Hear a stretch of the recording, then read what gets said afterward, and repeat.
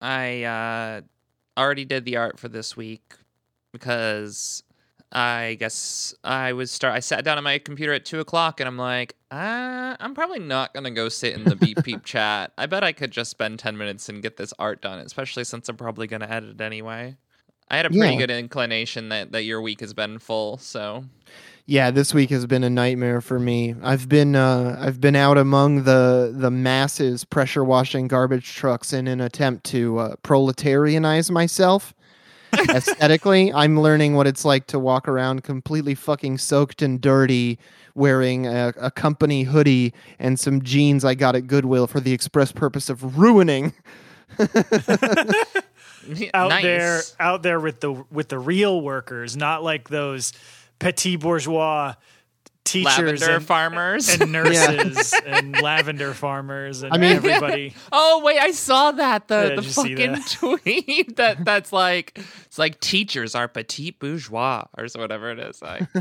Stupid, terrible take. Not even a conversation worth having. But no. Speaking of conversations worth having, I have actually had a few really good conversations with the rando West Michigan guys on the power washing cruise. Nice. And they have a pretty crazy range of political opinions, as you might expect.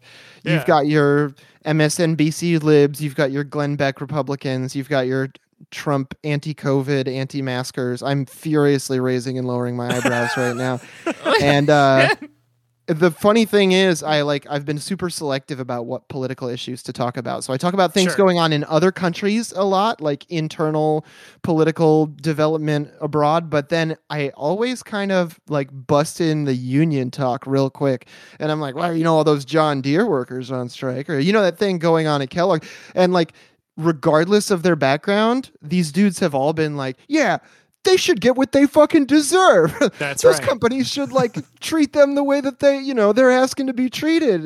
They said it a little more vulgarly than that, but John, are you suggesting that class might be a somewhat universal issue around which people might be able to find some shared views and interests? Yeah, I mean, literally, the guy who was screaming at talk radio in the truck on the way to a job site that he will never get a vaccine, and if Joe Biden mandates companies under 100 test their employees or make them get vaccinated, he'll quit. And then I brought up the fucking John Deere and Kellogg's thing, and he was like, they're in breach of fucking contract. And I'm like, that's not exactly right, but I really like your energy on this. Yeah. That's the thing. It's like people get this idea, I think, sometimes that I think it just goes back to so much idealism that people have where, and you were kind of getting at this, we were talking about the way people will overuse taxonomy and to really essentialize people just by being like, if you've moved into this box on this issue, well, that clearly defines you forever. And it's like, yeah, okay, in the case of certain extremes, if you find somebody who's a really strong Kyle Rittenhouse supporter, yeah, okay, that's an indication of, you probably don't need to bother talking to that person. Well, it's there are some political attributes or opinions people have that say a lot when they say a little. Supporting Kyle Rittenhouse is a great example of something that gives away your whole game pretty much in one move. But a lot of other opinions, some garden variety liberal is I like low taxes or I like high taxes. It's it's not even worth it to get into the weeds with that about them, because it's if you're a leftist or if you're anything, if you're a weird libertarian or something and you want to evangelize to these people, you have bigger bones. Maybe not if you're a libertarian. You have bigger bones to pick than taxes. Yeah. But yeah, no, that's the thing. It's because there's so many things that I think people have reactionary takes that people have just lumped into this means somebody is a Republican, and that means that they are permanently and forever and will always be right wing, instead of it's well, who owns all the fucking media and what are most people exposed to 24/7 and therefore likely to, regurgitate talking points from? And if you provide them with an alternative that perhaps speaks to their conditions maybe a bit better than those like esoteric, corporate crafted, reactionary talking points. Right. Maybe they might see something valuable in that and change their position. Well, and my favorite example of like how deeply ingrained this taxonomical kind of like pigeonholing is in American politics is when there was a period last year, the year before, where there was a rut of news coming out of Ireland talking about the Republicans versus the Unionists. And that's the vocabulary there is like 180 degrees out of phase with the United States. And to see U.S. commenters try to jump on and be like, yeah, fuck the Unionists. They don't need higher wages. It's like, that's not what any of this is about at all. But you're like so married to this vocabulary that you immediately have like this instinct to jump on it when you don't know what you're fucking talking about.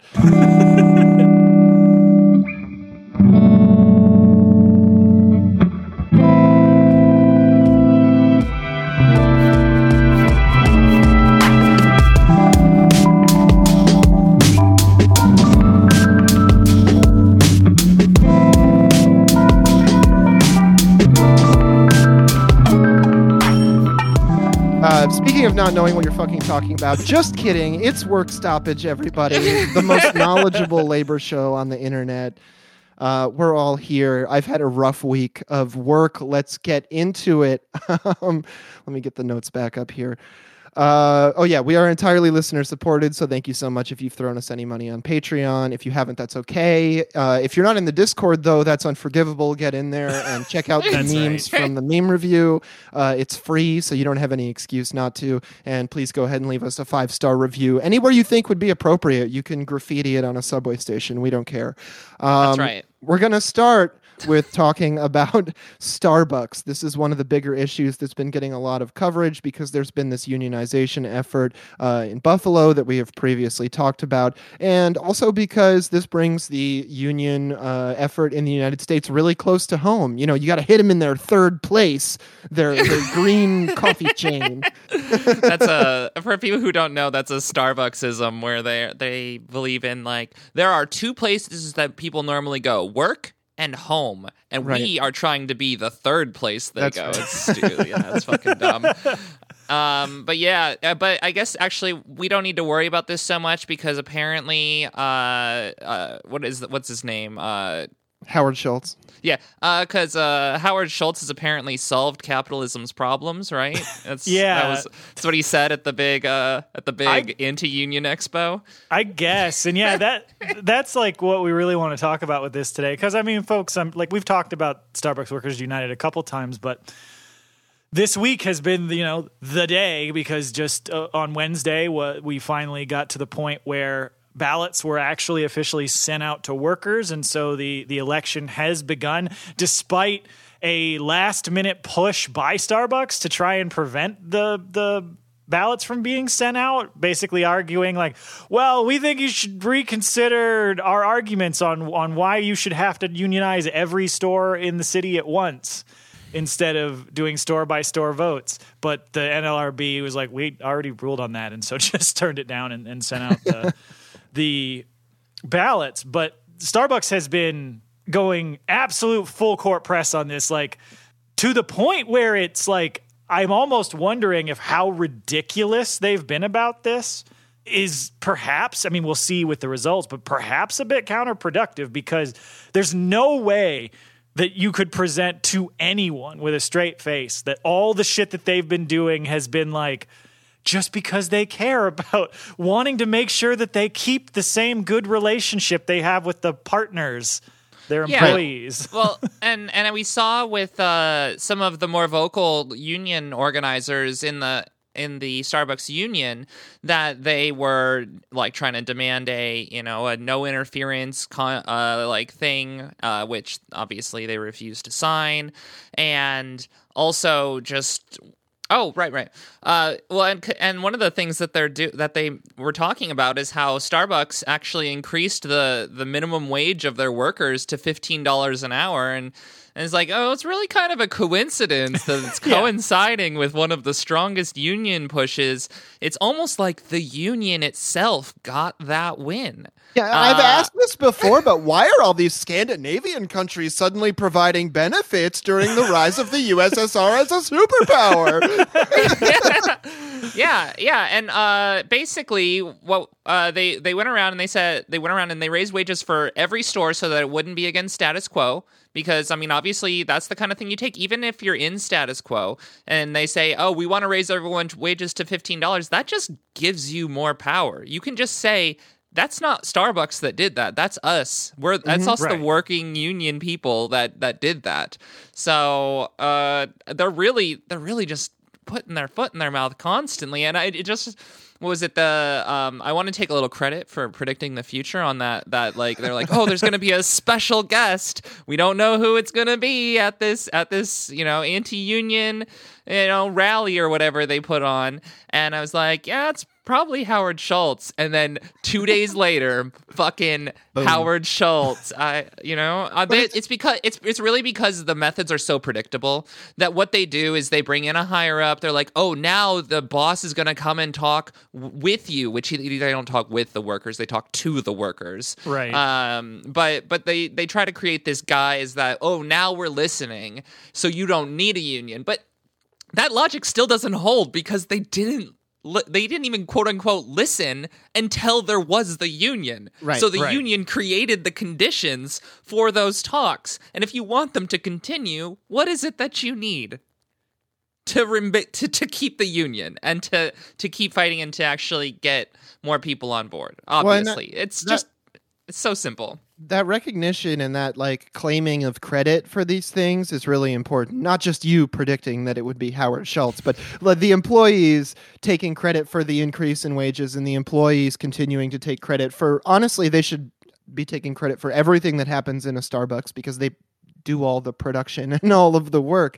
But I also think, Dan, you were making a really cogent point about this kind of overexposure of anti-union materials. I think Starbucks is a little bit tone deaf to the way that their employees respond to like official statements from the company. Having worked for Starbucks, I know that the vast majority of employees shake their head in disgust and say this bullshit again when they even receive a cursory memo from management. So when they received this extraordinarily just condescending and insulting email from corporate, I can't imagine how the people who, not just organizing for Starbucks, but who might have been on the fence about the union drive must have felt in response to that, because it's one of the most demeaning and truly despicable emails I've seen.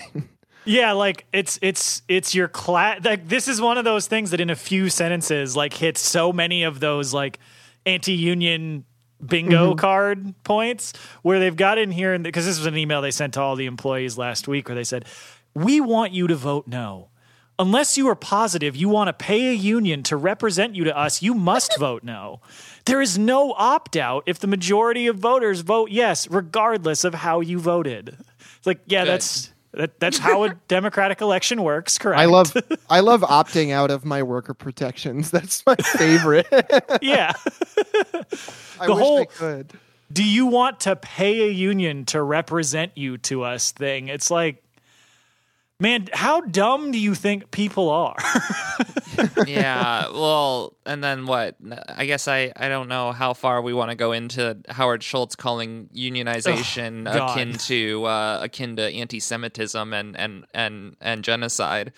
That thing was so weird. I was thinking about reading the whole thing, but it's way too long and it doesn't make any sense. But basically, at the event that Lena was talking about, where Howard Schultz came and they paid all of the workers who were at all these unionizing shops, they shut down the stores for a couple of hours and had everybody come to this Hyatt in this conference room to listen to Howard Schultz tell them stories about how Starbucks is, in his view, trying to be like sharing blankets at Auschwitz during the Holocaust, which I've read his weird like anecdote a few times, and it hasn't made sense to me once yet. It is an extremely tone deaf and bizarre comparison. Well, and it's like disrespectful to people who actually appreciate the severity and the seriousness and the tragedy of the Holocaust, because like he's just kind of loosely attaching something that he knows is controversial to the point he's trying to make in an attempt to like kind of like cow people who aren't sure what to think once something like the Holocaust has been brought up into agreeing with him, because he must be the one making the cogent point, right? He brought up the Holocaust, but he's not. He's being like wildly disrespectful, not just to history, but to every other person in the room listening to him speak. Yeah, and as you were saying, like right after he gave this talk to the workers there, one of the lead organizers from Starbucks United tried to get him to agree to these fair election principles, and he was, of course, quickly whisked away by staffers so that he I have a meeting with not the union. Yeah. Suddenly Howard Schultz was under sniper fire in Libya. That's a little Yes. Hillary Clinton reference for the listener.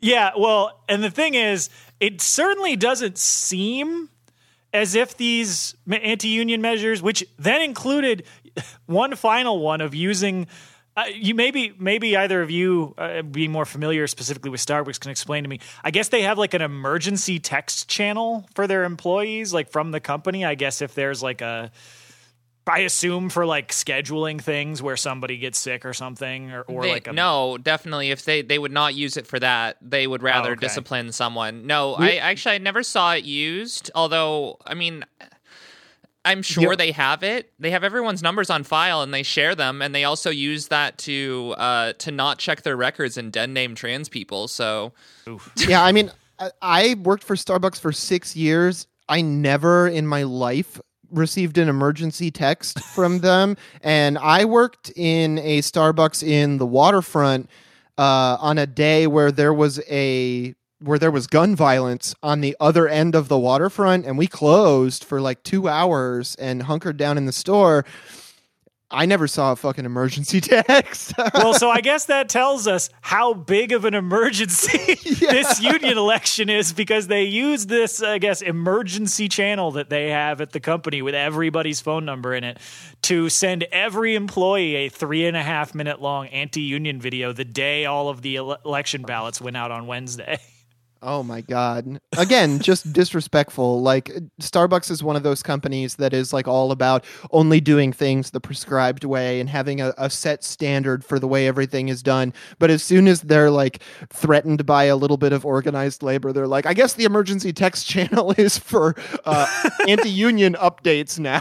Like, yeah. Oh, great work, guys. They've thrown all of this stuff at the workers, and yet earlier this week, 3 more stores in the Buffalo area all filed for union elections. So I think that's probably an indication that this campaign has, at best, not worked as well as they'd hoped. Yeah, honestly, I'm actually very hopeful, because like even if they don't all win their elections, like there's probably going to be at least one store that wins. Mm-hmm. So the thing that I worry about with that is I'm hoping that there's at least 2, because I'm really worried that if there's one, they'll just close it. Yeah, definitely. But who knows? I mean, maybe the first one will go and it will incite some of the others. I hope that the early unionization effort shows some success, because I think that will empower other workers to vote yes. Well, and there's a strength in the fact that like these union elections are not all happening concurrently, right? Right. Because as they continue to file, there's like a rolling schedule depending on circumstances for when the union actually gets eventually recognized. And so I think that's kind of a strength for the workers, because Starbucks has to continue running around putting out fires and is going to have trouble reacting to this at the macro scale, I think, while they're being kept so busy on the like interpersonal one-to-one scale. Yeah. So The elections, the first round of elections finished up on December 8th. So we'll be, just in a few weeks, we'll be very eager to see how that goes. Yep.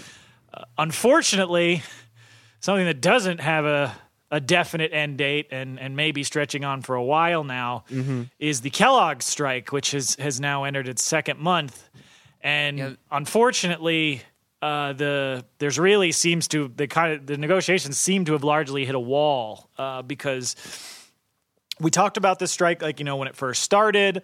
There was a lot of good momentum around it. Obviously, there was at least some disruption to Kellogg's supply chains, but they've basically been stonewalling the BCTGM for weeks now, where they sent out their last, best, and final offer, where, unlike John Deere, they actually said that at the time they were bargaining and didn't declare it afterwards.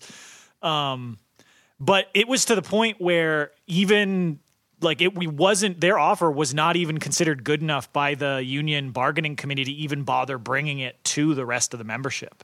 Because the membership has made it clear that they want nothing to do with the current two-tiered employment system, which is great. I've been as frustrating as the company's intransigence has been, it's been equally as inspiring to see the workers stand firm on that point. But to see that Kellogg's has been just completely adamant about not changing that because they find that division so useful. So the bargaining committee put out a statement on that when they got the last, best, and final offer from the company that said, quote, "That offer does not achieve what we were asking, a pathway to fully vetted workers without takeaways.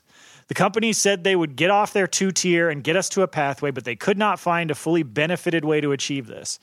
With this issue, we were unable to address the other items that are still on the table. We cannot recommend this offer and will not bring it back to the membership to vote on. We agreed that we will not have concessions, and that is all their last offer was. We'll be home tomorrow. We'll continue this fight for as long as it takes, continue to hold the line, and stand strong." Damn, they got a good bargaining committee, or it was a particularly shitty offer. Either way, but it is kind of impressive because to see that they didn't even bring it forward to the workers, because I think the companies will a lot of the time try and really pressure the bargaining committee into accepting something and taking it to the workers, and then letting the tension happen between the committee and the rest of the union instead of between all of the union collectively and the company. Yeah, because we've seen so many cases in the past, especially with some of the larger, more traditionally class collaborationist unions, where success of a strike is getting an agreement ratified, not whether the agreement actually hit the goals of what the workers were fighting for. Mm-hmm. And I think we've seen with some of the recent upsurges in rank and file resistance to the results of that, where obviously, UAW out at the front of that with multiple strikes this year where thousands of workers rejected multiple proposed contracts from bargaining committees to stand firm on tough points.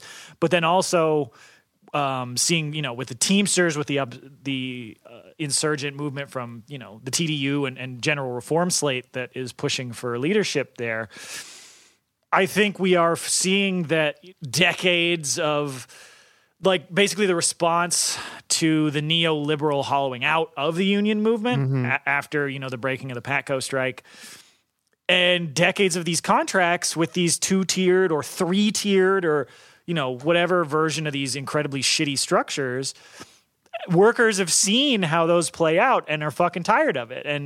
And so like you were saying, it's good to see that, because BCTGM it's a big union, and to see that their bargaining committee understood that the workers want these two tiers out of this fucking contract, so we can't come back with anything that keeps that shit in there. Yeah, well, and it reminds me, and we're not going to do a follow-up on the Deere strikers right now, but they have this line that they have in one of their newest newest labor notes articles is, "We'll never be in this position again." That's well, right. and I think that is for it. It has two real points to it. One, that they are going to win this, and there will not be two-tiered contracts again. But also the amount of power and leverage that they have right here at this point. You know, after Striketober, after the pandemic, so many people didn't negotiate during the pandemic when they really should have. But they're trying to like get back to it and trying to use that momentum from the pandemic to build power. And I think that the Kellogg workers are doing kind of the same thing. They realize that there's no time to get rid of the two-tier contract except for right now. There's no like capitulating on this point. Yeah, and one thing that I think is important to like highlight about this moment and the energy within these strikes, because I've seen folks obviously correctly pointing out that if you want to contextualize it numbers wise, Striketober, as much as, we named an episode that, and there have been a lot of, big energy strikes, the actual sheer number of people on strike is still well below even, the early 80s, late 70s. But when we look at what specifically these workers are fighting for and the language they're using around it, like specifically when we see folks fighting against these two-tier contracts, because that is fighting for workers that don't work at the plant yet. That's fighting for future workers and workers at other parts of the industry. So, and the reason I bring this up is because you'll sometimes see ultra-left arguments on the revolutionary left in the U.S., especially online, that like all U.S. workers are members of the labor aristocracy and the union movement is inherently reactionary and all this all this nonsense. Where it's like, if that was true, everywhere would be putting up 2-tier, 3-tier contracts all the time, because workers wouldn't be caring about fighting for future workers and folks that don't, the future of people who they haven't even met. And that's what, these folks are specifically striking to get away from. And so that to me is such an indication that it's like there is so much potential when you already have folks with a level of consciousness for that in their industry, that the jump from that to a broader, like, class conscious movement is not that, huge, and is something that is like very much attainable if we're willing to put the work in. Yeah, absolutely. I mean, like, I've just been routinely shocked in my personal life over and over again by how willing people are to come together around class, because it's something I think that just like intrinsically affects everybody in the country. Like, right. You pretty much know, I guess, unless you're like a homeowner who has a high-paying salaried job where they're still functionally a worker, but that person isn't sure where they are in the class system, even though they're still a worker. But most people know. Yeah. And like, because of how good, like how conscious these strikes have been and how broader sighted than just, we want, an immediate raise and better benefits, which is, worth fighting for. But the fact that they're looking beyond that is yet another reason why we need to be supporting these workers. And specifically with the Kellogg's workers here, as this strike stretches on, there's going to be more difficulties, because specifically Kellogg's cut off their health care at the beginning of the strike. And they're planning to just try and wait this out by using scabs to continue to run their operation. So like, there was a quote here from Kevin Bradshaw, who's vice president of Local 252G, and he's also a case sealer operator at the Memphis plant, who was giving an interview to Jacobin and said, quote, "Most are doing okay, but a few have health conditions that now don't have any medical insurance because the company cut our insurance off. We have people with scheduled surgeries and some who, just as we speak, have been diagnosed with cancer, who have worked more than 20 years, who today can't even get chemo and other treatments they need. Kellogg's is playing really dirty." End quote. Yeah, I mean, like, we're seeing some of the strongest repression of many of the, like, sure, we just talked about the Starbucks workers. A lot of that is still, like, bluster from the company, and like, hopefully the workers will overcome it. But this is, like, direct repression from the company, right, including they filed an injunction against the strikers at their Omaha plant for, like, quote unquote strike for blocking entrances to its cereal plant and intimidating replacement workers. Like, what's the problem? I don't see the problem with that. But it's like, that's what a strike is. But yeah, they're pulling out all the stops, and the idea that they just like the whole work or die like mentality behind this company is just appalling. Like people like they're literally putting people's health at risk. I mean, imagine putting off like an essential surgery, like being like talking to your doctor and being like, we need to reschedule this like 6 months down the road. I know I need it now, but we need to reschedule this. Like what kind of like that causes long-term health like problems for people. Like I'm sure a lot of young people know this from not having dental insurance forever. And when was the last time you went to the dentist? Right? I mean, I'm sure that there are plenty of listeners out there who can relate to that one at the very least. Yeah, because they don't want to pay to take care of your luxury bones, your teeth. Ah, yes. The famous luxury bones that I don't really use for anything. Yeah, exactly. So, like, I'm going to put the Kellogg Strike Fund into the notes again because, like, these folks are fighting, the same exact horrific conditions that we've talked about with the folks that were on strike at Lay's and then the folks that were on strike at Nabisco.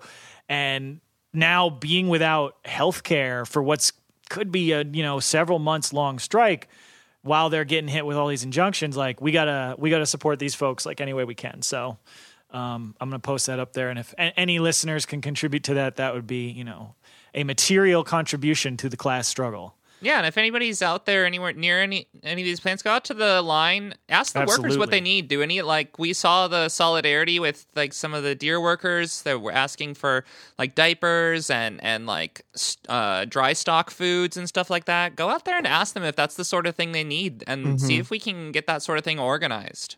Because these workers need, like, not only their strike fund filled, but their household needs filled. So, that's a good thing that people could go out there and do. In our next story, we're actually going to be going back to our bread and butter, a nurses' strike. That's right. Actually, one of the we covered so many nurses' strikes throughout like the earlier parts of this show, and they're at it again. I guess. Well, I should say they. How do I want to phrase that? See, my brain's not working. But we saw nurses from Mercy Hospital in Buffalo, same place as the area that the Starbucks workers are organizing in, out on strike for 5 weeks. The 2,000 workers finally ratified their new contract, and it looks like they got pretty much what they wanted for the most part. Yeah. So that was one of the things that I thought was really interesting about this strike in particular. Because, like, as you said, we've covered a ton of nurses' strikes. And in addition to that, with some of the other ones that we've, just various general strikes that we've, like, generally strikes that we have covered, where we've gone over the ratification process, there really seems to be a big amount of variance, union to union to union, with how directly involved the actual rank and file can be in that ratification process, whether it's, having direct access to the bargaining committee or just being like, they get emailed a bullet pointed highlight list and are like, hey, this is great, vote for it. Right. Whereas this one, they had ratification settings all weekend where every single member of the union was able to question the whole bargaining committee. They were talking about doing basically like 12 hours of meetings to cycle in all the 2,000 people who, had been on strike who wanted to ask any questions so that every worker's question could be answered by somebody representing the group that had put together this tentative agreement. And by all accounts, it sounds like they managed to get just about everything they were demanding. I love from that. Catholic Health. That's so fucking cool, and it strikes a stake in the heart of the argument people often offer up, whether they're anti-union, anti-socialist, whatever. They're like, people don't want to go to meetings. People don't want to express themselves and be heard and then have policy enacted on their behalf. People don't want that. That takes time. And like, that's the dumbest fucking argument I've ever heard in my life. And I think this contract drive, whatever you call it, this attempt to ratify a contract by passing it through the hands of all the individual members and asking them what they think. how well this worked, I think, should be enough ammo in your chamber to tell anyone who says that kind of shit to just shut the fuck up. Right. And management sees this. They see all of the workers being individually engaged. Like, this is a very clear, like, threat to their anti-union efforts because they see that all of the union members are being engaged with. Like, that is actually showing more power, and it's another one of the reasons why they get more of what they're asking for, because they know that, like, the workers are going to scrutinize it. They're going to go in there and be like, no, I'm sorry, this isn't right, do it again, or, you know what, this is what we asked for. Those are like the two options. Yeah.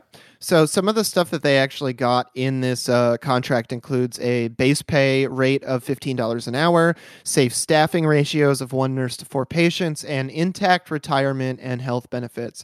Before the strike, over 15% of the workers at Mercy made less than $15 an hour, and over the weekend, 94% of the workers, members of CWA Local 1133, voted to accept the new contract. So it also, like, it got voted yes with flying fucking colors, which is no surprise when you've let all the people who are going to vote on it see it.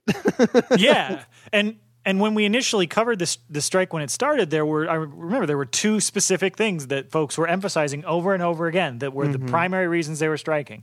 One was that there was basically a permanent level of understaffing that was only made worse by the pandemic, and that was making care basically insufficient and ultimately unsafe for the patients there, because Mercy Hospital, like basically every privately run hospital in the country, has been trying to, you know, squeeze as much profit as they possibly can out of their workforce via labor intensification by understaffing their buildings so that they can have, like, each nurse, each, you know, caretaker covering more and more people per employee, which is great for the company and horrible for the patients.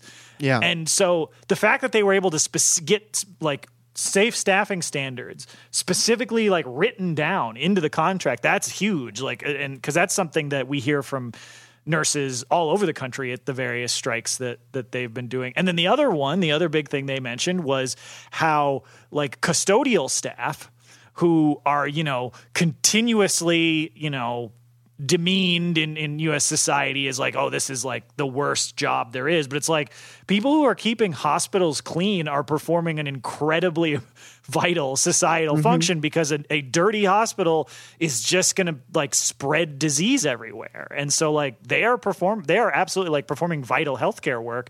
And in a lot of cases, they weren't able to hire anybody to do that job because they were paying, like, $12 an hour, and who's going to do that in an environment like where you have a much higher risk of catching, you know, COVID or something, because it's a hospital.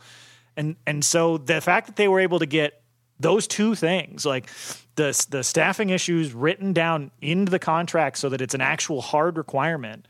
And in response to that, Catholic Health has said they plan to hire between 250 and 400 additional staff members in order to comply with the new contract. Like, to get those 2 things, it's like, this is how a well-run strike is supposed to work. And I think that as we've been talking about, like, that level of participatory democracy shows you why they were able to have such a high level of solidarity, a high level of community support, and actually go out there and get what they were fighting for. Yeah, absolutely. People don't like going to meetings because they've never been to a meeting that actually gets shit done.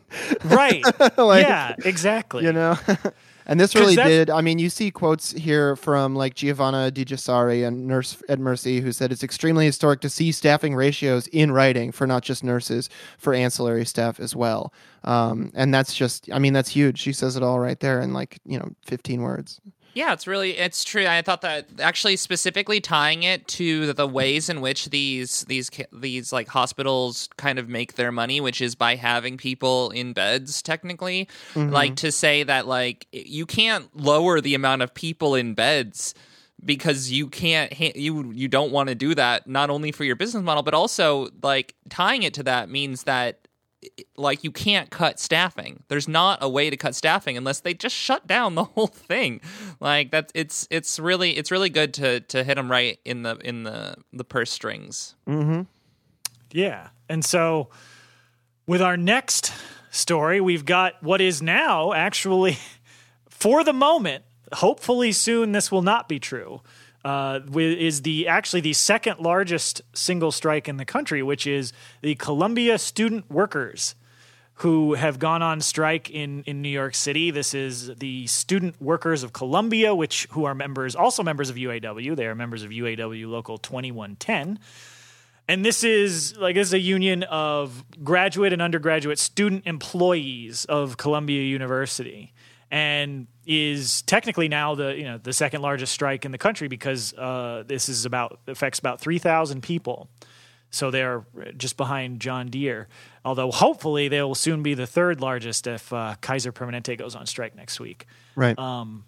But so this is mostly coming out of an article from Liberation News, where this is, I believe, the third time that Columbia student workers have gone on strike in the last year or so, and it's largely over a lot of the same things. So there's some good stuff and there's some issues there, and we can get into it. Where I'm glad that they've been militant enough to go on strike multiple times, but the fact that they've had to, I feel like, is an indication that energy isn't necessarily always getting used to its maximum effect. But right.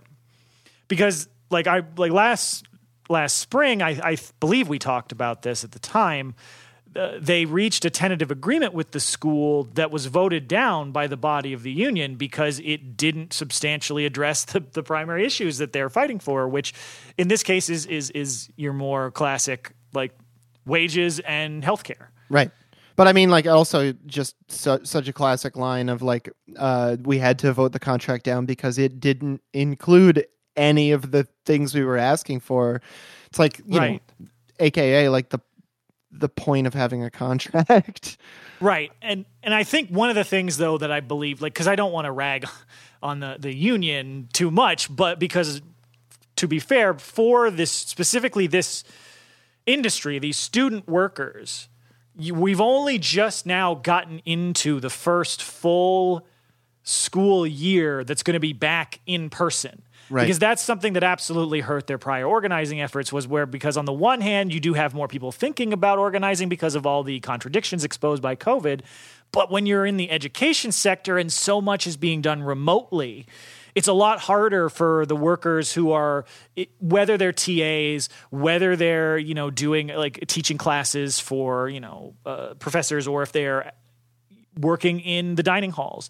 It's much harder to make your strike presence felt if everybody's just doing everything over Zoom, and it's harder for you to physically disrupt the actions of the university. But now that people are back, now that students are actually back on campus, there's I think a much better chance to make the impact of this strike felt in the university and the surrounding area. Yeah, well, and the surrounding area, I mean, that is mostly where people end up having to move to because they can't actually live around where the work is because of the amount of compensation that they're offered. I mean, so often they have to move to outer areas, and many also, especially people who are parents, have to go on certain forms of welfare like SNAP benefits. Mm-hmm. And I mean, if this is our education system. It says here in the notes that Columbia has a $14 billion endowment. Yeah. And yet somehow the workers there don't have enough money to live near where they work. Yeah, this is one of those things where, it's you get it. It's okay, on the one hand, Columbia is, a prestigious university, and folks involved who go there are, from the majority, probably less likely, to be from a poor or working class background. So, on the one hand, it may not be the most obvious point of solidarity. That being said, these people are still workers, and they are paid jack shit. What they are paid wouldn't be enough in most, podunk college towns in the middle of nowhere, whereas as these folks are trying to, make a living in New York City, getting paid $9,000 to $19,000 a year, depending on the department. And this is for graduate students, and I understand that they, in a lot of cases, graduate student workers are provided, housing by the by the university. But that's nothing. Like, I don't know how you, even if you were getting your rent paid, how you're supposed to live even just near New York City, much less in it. Right. For that amount of money. Yeah, it's completely impossible. And as you said, Lena, like with that gigantic endowment, the workers have pointed out, and they mentioned in this article, Liberation News, that their demands for, you know, a living wage and usable healthcare benefits would cost less than 0.5% of the assets in their endowment, which is something that I do think is, it's easier to understand a lot of the conditions at these universities is if you stop thinking of them as educational institutions and thinking of them as real estate development trusts that accidentally give out degrees every once in a while.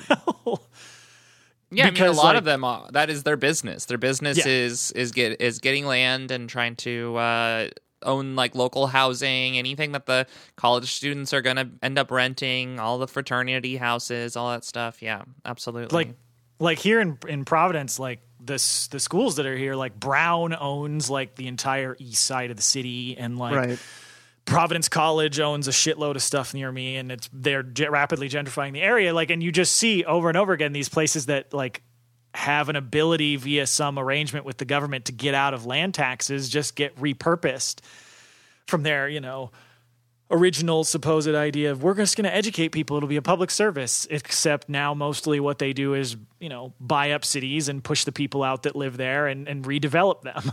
Right. And meanwhile, these folks that are there, these student workers are having to go, like you said, they're having to go on SNAP benefits. And so, you know, these folks have been on strike for a week now. And so hopefully now that the students are actually on campus, and so are the rest of the faculty and the administration, they'll be able to make, you know, their presence and the impact of their strike felt while, you know, they can actually physically disrupt things. Right. And in such a public space, I mean, they are seeing some nice solidaristic actions from people who are not necessarily in the union as well. So I'd like to see that anytime you see more solidaristic actions, that's good. Yeah. And so our next story it's kind of a two-parter. It's just covering a couple of pieces of Amazon Watch news this week. One is a strike called in Germany by the second largest union federation there, Verdi, which has called it's basically at this point its annual holiday strike at Amazon, where this is for the 8th consecutive year they are calling on their members to strike at Amazon locations around Germany because of the fact that, unsurprisingly, Amazon is not paying its workers in line with the rest of similar industry in the country. Yep. And Like, they're not recognizing the union. They're doing pretty much everything they can to stand in the way of giving people decent working conditions. Yeah, there's a statement here from the retail head of Verdi, Orhan Akman, who says Amazon could not continue to, quote, refuse wage increases that other companies in the sector pay, and that it is unacceptable that a multinational corporation worth billions and which makes money hand over fist still refuses to give employees the wage increases that other companies in the industry pay. And this is because, of course, Amazon pays its German workers a minimum of 12 euros an hour, which is probably what Germany's minimum wage will be soon if they change it from $9.60. yeah, and I was looking that up. Like, that's because that surprised me how low that was. Not that because Amazon pays its workers shitty, like that's not surprising at all. Right. But I think one of the perceptions that folks will have is because there's this portrayal of Western Europe and the especially the Nordic countries, but even like Germany is held up sometimes as an example of like, this is how great social democracy can be, and this is like if you get the workers involved in corporate ownership and stuff, and they have industrial bargaining, and see, this is why we just need to, you know, we don't need to have a revolution, we can just gradually get there. But like these Amazon workers in Germany are paid less than the workers here. Yeah. And like I know that via the social welfare state in Germany is certainly a lot better than here in the U.S. So I'm sure their quality of life is probably slightly better. but they're basically being paid $13.50 an hour if you convert it to dollars, and which is like I put in that note, like Germany's probably about to raise their minimum wage to that. So it's, I mean, if you like functionally, that's the equivalent of like paying, $8 an hour here. Yeah, absolutely. And, and they mentioned what he's specifically talking about with refusing wage increases that other companies in the sector pay is because like they do have sectoral, like industrial style bargaining there, right, where basically the logistics, like retail logistics industry as a whole has a collective bargaining agreement on what the floor is going to be for their workers rather than just negotiating company by company. But Amazon is just like, nah, what is it? What is this bullshit? We're not doing that. We'll just pay people whatever we want to pay them. Fuck you. We're the biggest company in the world. And so now like that's prompted 2,500 workers so far across 7 locations in Germany to walk off the job. Yeah. Well, and their previous strikes have gotten them considerable concessions from the company, but the idea here is to force Amazon to recognize the national bargaining agreements. And this is something that we've seen before, where if a company is large enough, especially if they're a tech company, they feel like they're not beholden to the rules and agreements that govern the land. And, I haven't done a lot of digging on this, but it does seem like they've been able to get away with this pretty openly and blatantly with exactly zero repercussions from the German government. Yeah, that's the other thing is, like, Germany just recently had their elections a few weeks, like I think maybe a month ago. And I believe they're still trying to hash out what the governing coalition is going to end up being. But like, that's the thing. It's all these protections, as long as the working class isn't actually running the government, they're kind of just nominal protections. And it's like, if the state isn't going to enforce them, then why would the company bother to follow them? Exactly. So, like they said in that article, and like you mentioned that, like, in the past, each one of these strikes has won concessions for workers there. But I think it's probably, if they've been doing this for 8 years, probably time to up the ante on whatever your tactics are going to be. Because I don't think Amazon is necessarily weakening as a company, unfortunately. Yeah. I mean, it's good that they have like this large base of organization, though, because that's something that we definitely don't have here in the United States. I mean, if we had regional organizing bodies that could impose, union style contracts on companies that don't necessarily have state recognized, like a state recognized union, like that's because what we're talking about here is how Amazon has kind of subverted the general practice, because the general practice is basically to recognize the union, and that Amazon's like, why do I have to do that? The state isn't making me. Right. Exactly. Yeah. And yeah, while this is highlighting, I think, some of the limits to that sort of social democratic viewpoint, if we had a union confederation that large, and if we had like industrial style bargaining, perhaps we wouldn't have seen the malfeasance of the second part of the Amazon Watch story this week, which is that it was announced, I think actually like a week and a half ago at this point, that the FTC is basically forcing Amazon, after a settlement, to return $60 million in stolen tips. Wow. That the company illegally withheld from Amazon Flex drivers for 4 years, from 2016 to 2019. Ooh, some regional CFOs getting fired. And like, this story was so frustrating to me, because like, the FTC press release, which I read like to get the details for this, like, they're trumpeting like, see, we're out here, we're fighting for the little guy. We are making Amazon give back the money they stole and not admit wrongdoing and not pay a single cent more in compensation than the money they took. Actually, specifically less from what from what the actual stipulations of it are, because the average amount that drivers are going to receive from this settlement is about $420. That's right. well, it says 422, but whatever. One worker or one driver being compensated $28,000, which is wild that much money was stolen. But then anyone who had less than $5 stolen from them is just kind of like, no big deal. Like, we're going to just wipe that away. So, I mean, with the amount of workers that they ripped off, I imagine that under $5 amount ends up racking up to quite a larger number than just a little $5 blip in their graphic. Yeah, well, and I mean, the FTC is going to have to rely on a combination of collecting data from the former or current Flex drivers who were disenfranchised this way, and also Amazon's own internal documents. So I'm sure there's going to be an extensive fudging of the numbers by Amazon to classify as many $100 and $200 thefts as being under $5.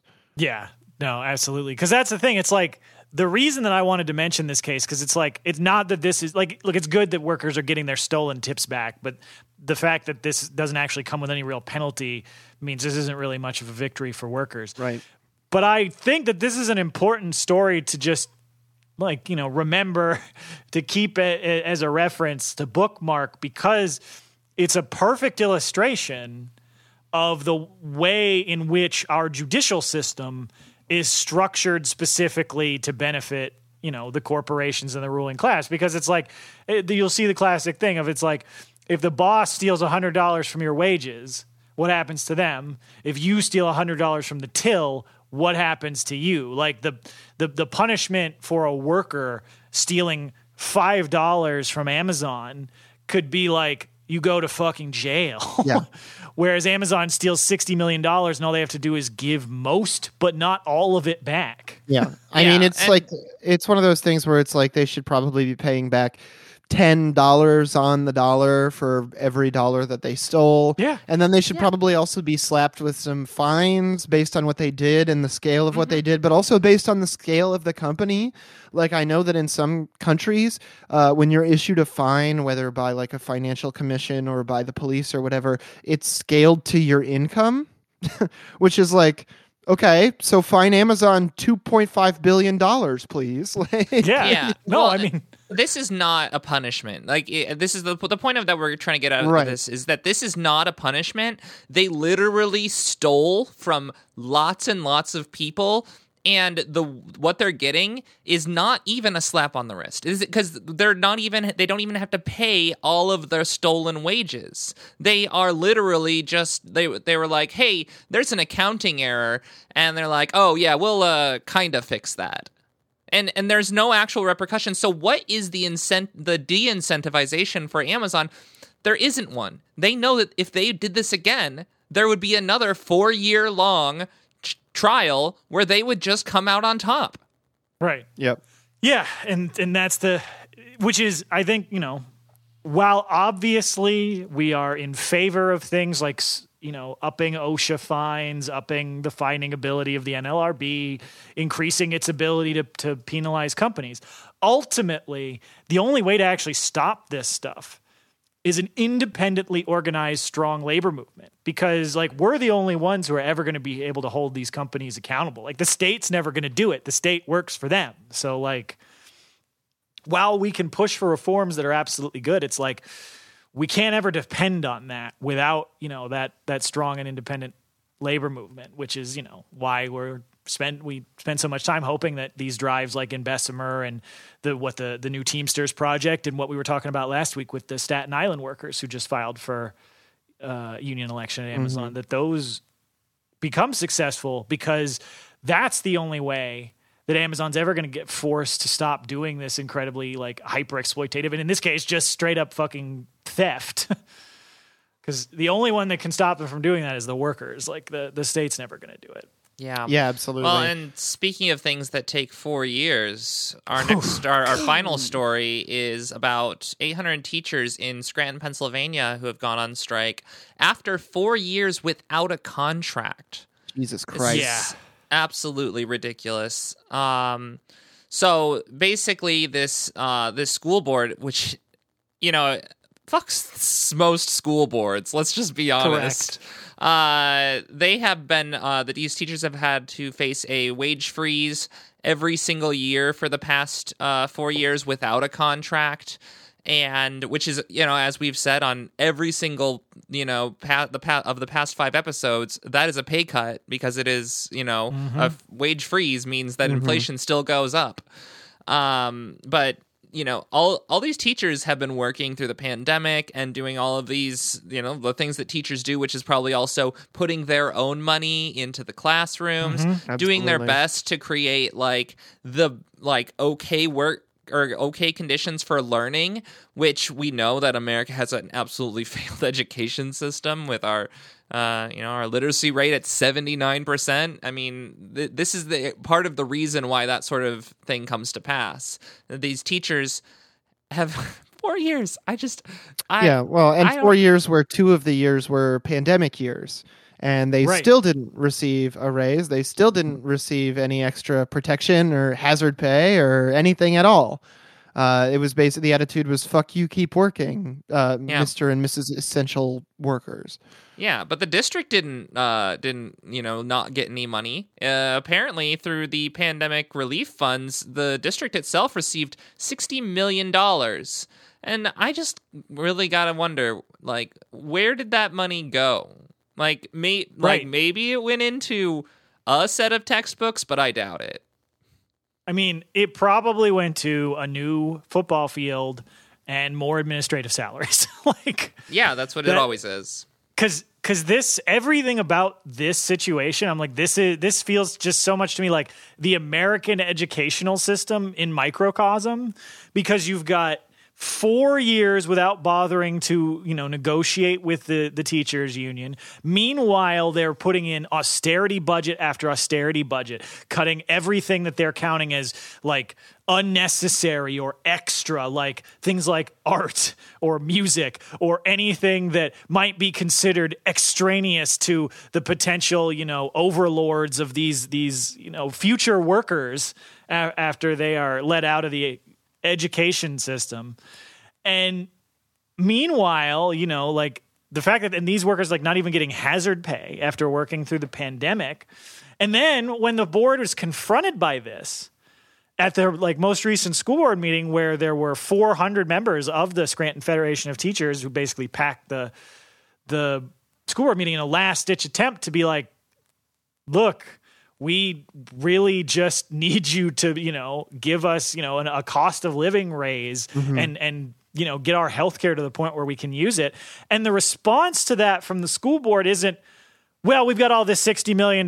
Maybe we can take a small amount of it and give you that. Or maybe we can, bring back one art class a week or something. It was to vote to cut off the teachers' healthcare if they struck. That was their response to this shit. And I can't think of a better illustration of parents being confronted with the fact that the people that are responsible for, educating their children are suffering to the point where over 100 of their colleagues have left because their jobs were either cut or they couldn't afford to continue to work there. That the educational curriculum has been stripped down to the bare bones. And their response, after getting a windfall of money they can do whatever the fuck they want with, is to say, how dare you ask for more pay? We shall punish you for this insolence. Yeah. And to cut off their health care in the still ongoing pandemic. Yeah. It just really, I think it underlines how fucking straight up evil this attitude is towards the people who run your school and make you all your money. Yeah. It's one of these things where you'll see every once in a while you see it, and I don't think it ever actually really hits, because I think it's just so counterfactual that even relatively gullible people don't usually fall for it. But you'll see this push by the right sometimes to portray teachers as greedy and trying to, they just want all this hard-earned taxpayer money so they can have easy lives, indoctrinating your children into caring about music or art. I mean, that really is part of it, though. There's just a very anti-intellectual right-wing attitude in the United States that does kind of amount to just like, they're teaching my kids about Chaucer and it's too saucy for my brain. Like, yeah. Yeah. And like, there's just everything about the situation in Scranton, which by the way is, you know, is the president's hometown. But of course, we haven't heard a peep out of the White House about this strike. By God, that's Joe Biden's music. Oh no, it's just the Office theme song. Yeah, but it's like these teachers have been dealing with larger class size, longer school days, no health care, like all these programs have been cut. Like, even if you didn't give a shit about the teachers, which, what's wrong with you? Why don't you have empathy for fellow human beings? But Right. even if you were in this bizarre, hyper selfish Ayn Randian scenario there, like, these cuts are bad for the kids. Like, if your kids are going to this school, even if for some reason you hate the teachers, like, larger class sizes are bad for the children. So, like, why wouldn't you want to spend more money to, like, provide them with a better education? Like, it's not like the teachers are out there asking to be paid, you know, what they actually should be paid, what they're actually worth, like an actual like wage where they're not having to worry about this shit all the Right. time and spending their own money to buy textbooks and school supplies. Well, I mean, Yeah. I think parents in the United States are largely encouraged not just to use schools as, but also to think of schools conceptually as basically just a glorified daycare. Like, this isn't a place where your children are becoming scholars and learning knowledge that will serve them as adults. It's a place where they can go for 8 hours so you can go work an office job. Yeah, well, and you know, there's that mentality actually really kind of is focused on this kind of separation of the home life and the school life, and really not looking at those two things as deeply intertwined. Because even in school districts, a lot of the times, like, people with difficult home lives are ignored because of their, you know, their inability to actually affect the living conditions of the kids themselves, or like raise up their communities, especially when the education in their community is consistently suffering. But then also when people are at home, they think that, yes, school is a daycare. There's like, it's not related, and that there's some sort of like deep antagonism between the family and the school or something like that. Well, Yeah. It's well illustrated. This article even says SFT President Rosemary Boland says the community is 100% behind the striking teachers. So businesses are feeding them, motorists are honking support at picketers, and 3 union-endorsed candidates won school board seats Tuesday night, which kind of an interesting, I'm kind of an anti-electoralist, but school boards are an interesting case. Sure. Yeah. Yeah. Well, they do tend to have like outsized power in Yes. the local community. Yeah. Well, yeah, and I mean, sometimes that requires you to get out there and do that organizing on your community as it exists. You know, that is part of it's like what Dan was saying in the Lennon on the trade union question about, you know, not creating some sort of perfect, you know, Marxist union and like still having to go and actually engage with the unions that exist. The school board does exist. The school board has significant power. It is not a lot of people. If you got on it, you could maybe even enact some power. Yeah, I mean, like Dan said, it has an outsized power in its community, and that's why it's like worthwhile. But it's also partially worthwhile because in the grand scheme of the United States, it's small enough peanuts that the CIA isn't going to come destabilize your school board. You know? Yeah, well, They've for already now, done it. You never know. Yeah, but anyways, it does seem like these folks have done a lot of the groundwork necessary to try and create those. I mean, and I think you see this a lot with strikes with teachers where they, you know, it's teachers, they tend to be pretty integrated into the community because they serve a vital role in maintaining society. And so before the strike, the union members met with parents, provided backpacks to students, and like letting folks know it's like, this is why we're striking. We understand that this is disruptive and that this is tough for the kids, but it's like, look at all this shit that like we can't keep dealing with this 4 years without a contract, getting a wage cut year after year after year as hundreds of people have left the district. Like it's just purely unsustainable. And the fact that like actually did that outreach with the parents and stuff, I think is we're seeing the results now with the community standing behind them. I mean, the community involvement and support is utterly critical. And it's like you said, like teachers are very well integrated. This is somebody who like many parents in the area are on a first name basis with and would recognize again if they saw them because they've seen them so many times. They've gone to parent teacher meetings. They've gone and talked to them about their kid them work missing at the grocery store in their off time. Yeah, I've seen them at their summer jobs running the hot dog stand. So, you know. Well, yeah, so hopefully these folks are actually able to, with all this community support, you know, stay out there and get this ridiculously reactionary school board to actually agree to the, like, honestly, I don't know. From what I was reading about, like, their demands, I was like, I don't know. I think you guys should be asking for more because, like, they're all like what they're asking for is so like such a minimum that if the school district can't reach it, like, that's just what's the point of even having the school district? To be honest, yeah. Well, it's 8:36. It's time again for the meme review. That's right. It's 15:15. That's the new comedy number, everybody. We're using military time to tell jokes now. Get in on the ground floor on this one, folks. Yeah. That's right. You won't regret it. Well, speaking of the ground floor, this is a meme that utterly shattered Twitter last week when it landed because it's just a screen cap of an article. And it has a photo of two workers at Taco Bell sitting in a booth. One is smoking a cigarette. And the article header just says, as drive-through line grows longer, Taco Bell workers sit inside smoking, North Carolina video shows. A North Carolina man captured Taco Bell workers sitting inside the Asheville fast food restaurant smoking while a line of cars continued to grow outside. And I got to just give it up for these workers. Take your break. Yeah, that's right. I love this picture because there is not a single fuck given by these two are like, look, I know you're waiting there, but I'm on my fucking break, and these people have been running me ragged for hours, and I'm taking my goddamn break. You want there to be people at the drive-thru 24/7?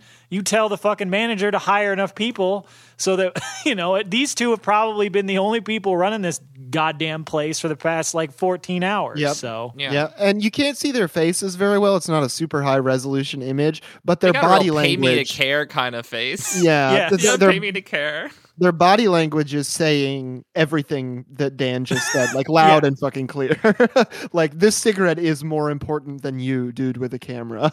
and just how indignant the headline is, where it's just like, how dare these peasants not, you know, hop to get me my treats. Yeah. So anyway, you're telling me I got to wait hats off to 9 these extra folks. minutes for a loaded beef griller because this lady wants to smoke a cigarette? What is That's right. society The coming answer is to? yes. Well, in the idea of what is society coming to, we have our latest teenage stepdad meme, That's which right. is something that we almost always have to bring in because like his memes are always the best versions of the memes. This They're one very is high quality. Yeah, this one is a book cover, very clearly like ragged on the edges kind of book cover, which he loves to take like physical mediums and kind of make them feel really natural, like you could pick up the meme and hold it in your hand. Mm-hmm. And this is a picture of a dragon trying to talk to I don't know, some character on the book cover. Is it Smaug? This is from The Hobbit. Okay, So this is the dragon Smaug talking to Bilbo, who is trying to hide. Yeah, and the title of this book is I Do Not Take a Cash Salary or Bonuses from Anywhere. I Only Have Stock. Classic Elon Musk tweet from last week. Yeah. Where he was debating whether or not to sell off a bunch of stock.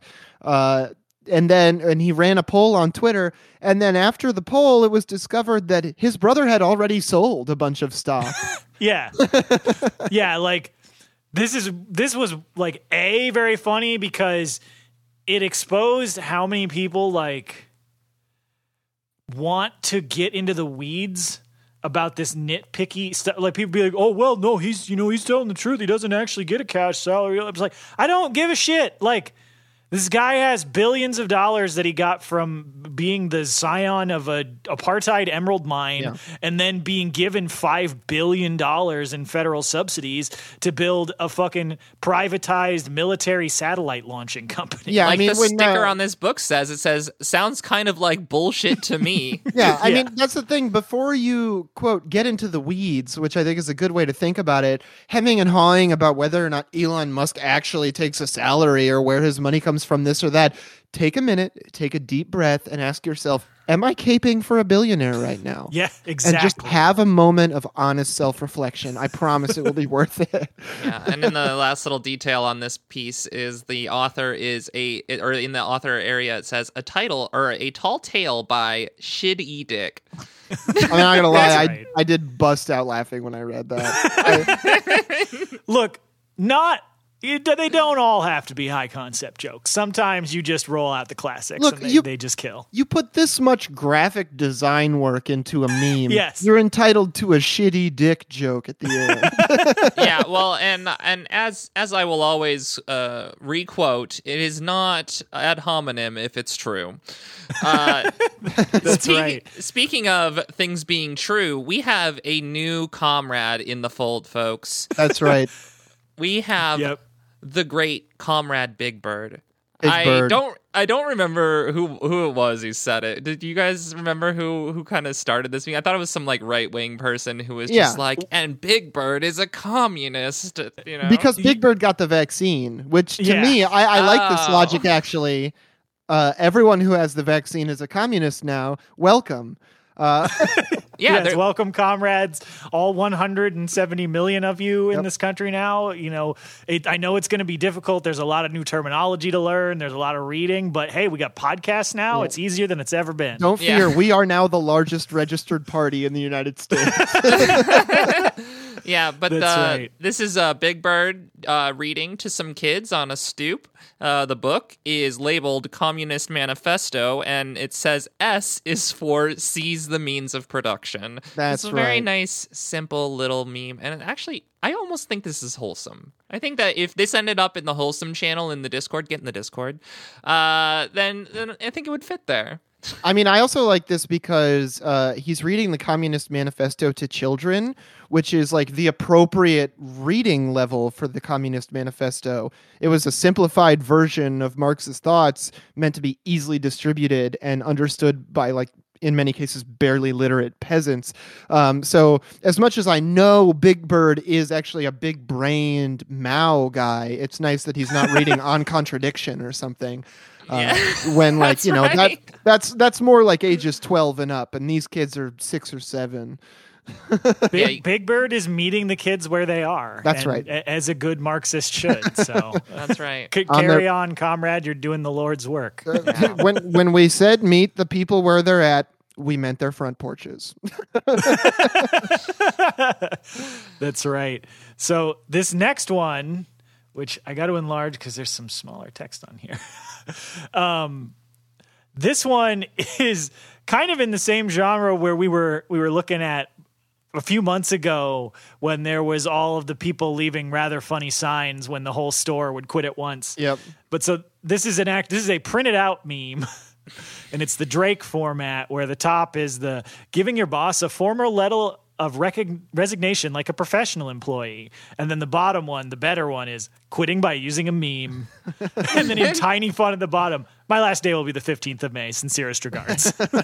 Yeah. So, I mean, obviously, this is an older meme. I assume that this was actually created back in May, but I don't know. It just recently came around to my meme folders. So I just liked it because handing your boss a meme, they'll be like, oh, yeah, I'll read this. And then the paper's already in their hand. They can't not. See, that's the trick. Is like your boss will try to, if you try to like give them a signed letter, any sort of like petition, and you know, they're gonna try to not take it.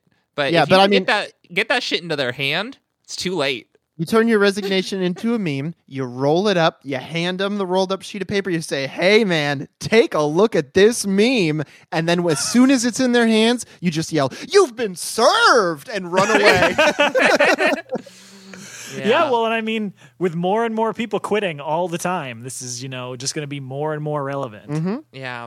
And speaking of, getting people served, right? I just love this meme. I'm actually only putting this in the meme reviews so that everyone can add it to their reaction repertoire. So whenever anybody sees someone make a really stupid comment, you can just post this. And what it is it's just a visual image of Lenin, but also the eyes and mouth are replaced by the guy who looks like he's permanently cringing, like the old guy with the white beard and Harold. Harold. Yeah. Stock photo cringing Harold guy. Yeah. Yeah. Like, that's the thing. It's like, so obviously this is one of the ones that you really want to be in the Discord for. That's right. Because as a meme with no text, just our voices are going to be even, have a more difficult time describing it. But this is ever since semi-volunteering to go back on Twitter a few months ago, there have been so many things that this is the perfect response to.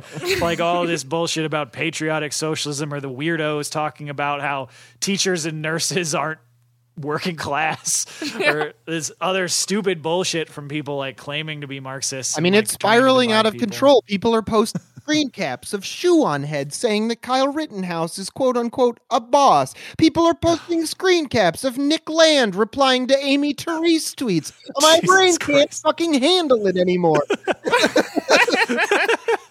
Yeah, it's out of control. Yeah, and so we're here to provide you this meme. We know that you can right click and save on anything. We're actually going to turn it into an NFT so that it feels better when you right click and save it. That's right. That's right. Yeah. Man, NF and T aren't great letters for Marxist terminology. There's just not a lot going on there. Yeah. Well, anyway, on that note, get in the Discord. If you'd like to support us, we're entirely listener supported. So go to the Patreon, patreon.com/workstoppage. Throw us $5 a month. It goes a long way to helping us keep doing the show. Do some reviews, share the show with your friends, and follow John on Twitter at Facebook Villain to see him post the Lenin cringing meme. Follow Dan and the rest of the pod on Twitter at Work Stoppage Pod to also see him post the cringing Lenin photo. That's right. And listen to Beep Beep Lettuce, Red Game Table, and Notes on the Crises. And as always, labor peace is not in our interest. Solidarity forever. Solidarity. Solidarity, everybody.